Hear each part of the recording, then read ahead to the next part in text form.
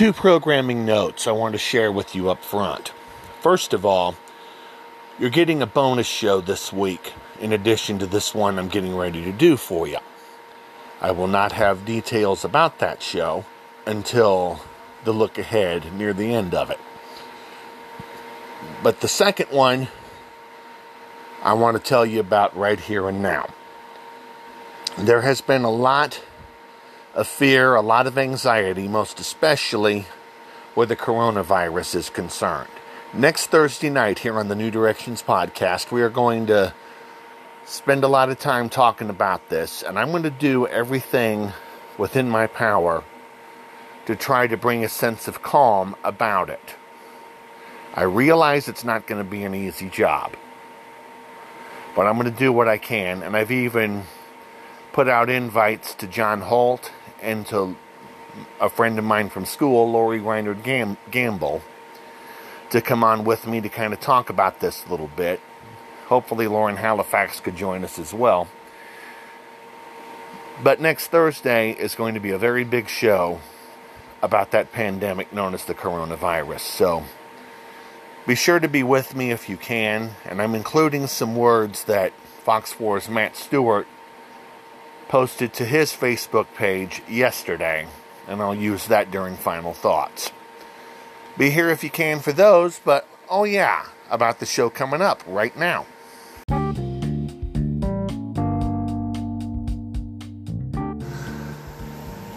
For a period of time in the mid-2000s, around maybe 2007, 8, 9, I had the opportunity to play music with a gentleman named Brian Ruskin.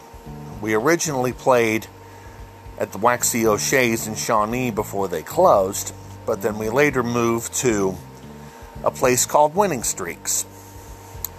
And this is the first place that I've talked about on this show that I have actually been to. So I'll have a personal experience to share with you, along with what I believe it was In Kansas City magazine had to start with. So we're going to take a double look at the place called Winning Streaks in Lenexa off of 87th Street. We'll do that on the other side of this break.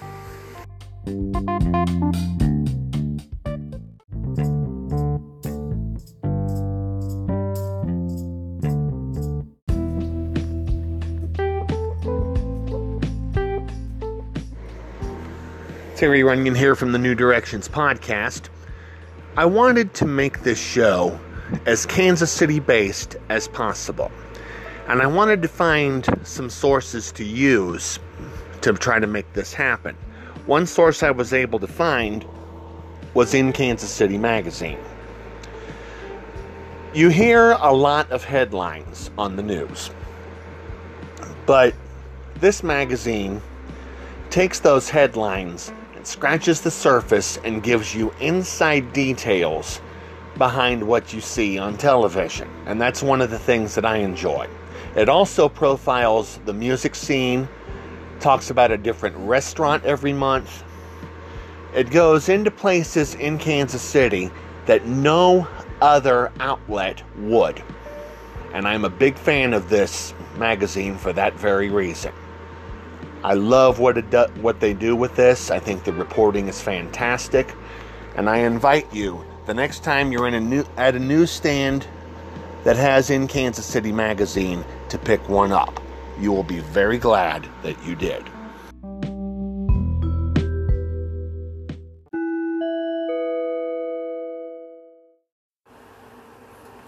In the mid to late 2000s, I had been able to share music nights with a gentleman who now lives near where I do in Riverside. He lives in Parkville. His name is Brian Ruskin. And there was a time that we had played together on I think it was Sunday nights. We had come to a bar that, matter of fact, a sports bar that nobody really knew anything about at the time, and apparently they still don't know about it now. So, thanks to the pages of In Kansas City magazine, I'm going to introduce you to this. The place is called Winning Streak Sports, and it reads this way. Not to drop names or anything, but Winning Streak Sports, a Granite Bridge Partners company in Lenexa, is probably one of the biggest players in sports, right up there with Nike and Under Armour. And there's also a good chance you've never heard of them, despite likely having some of their high-end sports decor and memorabilia adorning a nearby man cave, dorm room, or office. Winning Streak Sports has been around 20 years now. We found a niche in the premium home decor collectible space for sports fans around the world, says Chris Lincheski, Winning Streak Sports CEO. We're the holder of one of the most robust intellectual property assets in sports, and he's not kidding. Name a team out there and Winning Streak Sports licenses their products, including the NFL, Major League Baseball, the National Hockey League, the NBA, and Major League Soccer. Heck, they've even got the lock on the U.S. Open and Indy 500 swag. With a product line a mile long, the company has seen exponential growth over the last year alone, nearly doubling their headcount at their Lenexa facility. It's not surprising, though, given how much buzzworthy digital love has been given to the company as of late. Excuse me. People take pictures of their Winning Streak Sports products and send them to us because they're fans. That's not something you can write in a business plan, says Lincheski. They just have that much passion for their team and, of course, our product. Meanwhile, the company is running with all the social media fanfare for its one-of-a-kind pennants and banners. Their social media pages have seen a robust blitzkrieg of new followers. Lincheski says it doesn't come as a big surprise. If you're a sports fan, you generally have a few hats, jerseys, or sweatshirts and art on the wall. We're the largest player in that space, he says. The company's marketing strategy and unofficial motto, own the wall, naturally. The number one Winning Streak Sports product, you ask? Without a doubt, it's the company's prestigious Heritage banner. In fact, it's the number one selling product in collectible premium space in the world. Anything called Heritage banner has been our best-selling product probably for the last decade. But, at least for the last 4 years, for sure it's been the lion's share of our business, Lincheski says. And like the word Air is synonymous with Nike, Winning Streak has staked its claim on anything banner-esque. From Championship banner to Dynasty banner to Tradition banner, they've got the trademark on it. Winning Streak Sports even has a beloved photograph of former President Jimmy Carter with one of their Heritage banners in a frame, a gift from his CIA handler. Naturally, when the Kansas City Chiefs won Super Bowl 54 in January, everybody in the company lost their minds, says Lincheski. Many employees celebrated in Miami. We were very happy the Chiefs won, what with our hometown feel, right? Many of the men and women who work at the company are season ticket holders, he says. Needless to say, production of Chiefs Super Bowl 54 Heritage banners have been in overdrive ever since the win. Slowly but surely, Winning Streak Sports will be shifting gears in the next week or so to focus on another Kansas City tradition, the Big 12 tourneys. Kansas City is a great sports town, that's self-evident, Lincheski says. KC has the best basketball fans coming in. It's a great connection. I'm sure other cities could host it, but I'm not sure other cities could bring the level of fandom. There's a rabid fan base that loves basketball. And rest assured, Heritage banners from Big 12 schools will be out in full force once the tourney gets underway. The company prides itself on the sheer quality and craftsmanship of their 1,000-stitch count banners. Even better, the banners have all the school's logos featured through the years. It's what the customer wants and what the customer asks for, says Lincheski, a former NASCAR team owner. Excuse me. Want an up-close and personal look at their products? You'll find them en masse at any local rally house along with countless other sports stores. Next up for Winning Streak Sports, a substantial social media push for 2020 to ensure savvy customers know exactly who's behind their impressive product line. That's, of course, after the company gets through the Big 12 bonanza, then perhaps they'll have a chance to breathe. Maybe. People love Winning Streak Sports products, and often buy more than one at a time, which is a good problem to have, says Lincheski. Follow them on Facebook, Twitter, and Instagram to stay up to date. This was written before the coronavirus scare began. And obviously, as we all know by now, the Big 12 tournament, along with March Madness, is not going to happen. But that's another story for another time, and I'm saving that other time for next Thursday here on the New Directions podcast. What I'd like to do at this point is play you one of the songs that Brian and I had a chance to play at a couple different occasions. I'm going to let Grandpa Jones at least start introducing it right now. Now here's Roy Clark and my friend Glenn Campbell with a fine instrument. Which is called Riders in the Sky.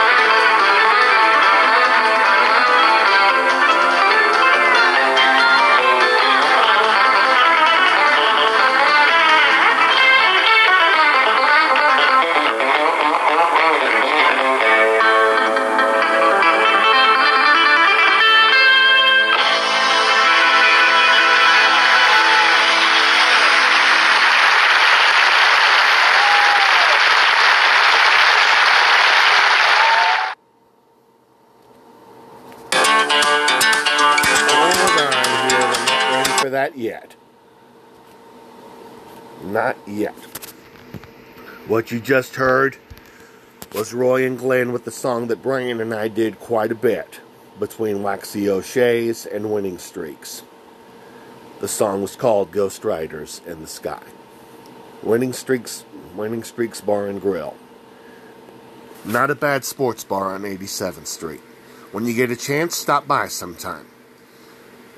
I am going to be doing a bonus show this week, and I'm going to preview that bonus show when we come right back.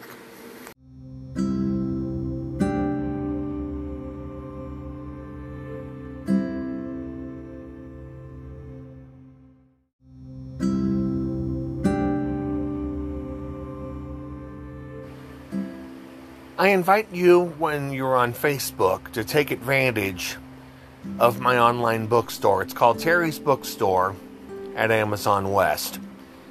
And I have for sale online all 5 books that I've written. They're both in paperback and in ebook form.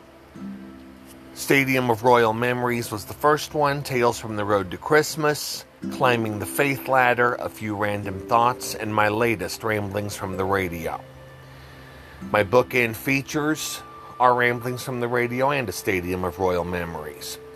The price range of these books is between $10 and $20. I've got them available for you at Amazon.com. I invite you to stop by my bookstore, click on the book title that you want. You'll be taken next to the Amazon order page, or you can order it online. Please take advantage of this. I've got a bunch of books. I worked very, very hard over a 2-year time frame to put these books together. They're all easy reads, and I think you'll have a lot of fun taking the opportunity to read these particular books. All 5 are available, again, in paperback form as well as an ebook. They are at Terry's Bookstore at Amazon West. They are also at my author page, amazon.com/author/Terry Runyon. Please take advantage of these. And I think you'll find something you'll enjoy. You'll be glad you did.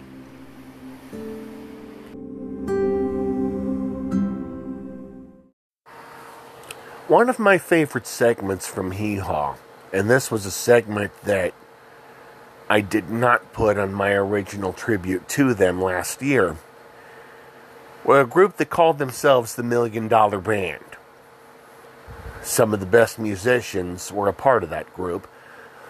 Excuse me, Floyd Kramer on piano, Danny Davis on trumpet, Boots Randolph on, I believe it was a tenor saxophone, Roy Clark, of course, on guitar, Chet Atkins on another one, Johnny Gamble playing fiddle, Jethro Burns of Homer and Jethro fame played mandolin. There were a lot of classic instrumentals that they played at various times on Hee Haw. And for the bonus show tomorrow night, I want to feature every single one of the songs that they played. These guys brought a lot of talent to the show. They were a lot of fun to listen to, and I want to kind of relive it right along with you. For our bonus show this week here on the New Directions podcast, join me tomorrow night. Brian Ruskin and I had a lot of fun playing the music both at Waxy O'Shea's as well as Winning Streaks. And I'm hoping to be able to play some more music with him sometime in the not too distant future. The man is one of the best musicians I have ever heard. Whenever you get a chance, stop by and take a look at Winning Streaks Bar, and you will be very glad that you did. And with that, that's going to wind things up for the Friday edition of the New Directions podcast. Thank you for being with me as always. Reminder that we have a bonus show tomorrow night, an evening with the $1 Million Band. Some of the best from that bunch from Hee Haw. I look forward to this, and I hope you look forward to this as well. See you on the radio tomorrow night. Until then, Dirks and Brothers Osborne, get us out of here, please.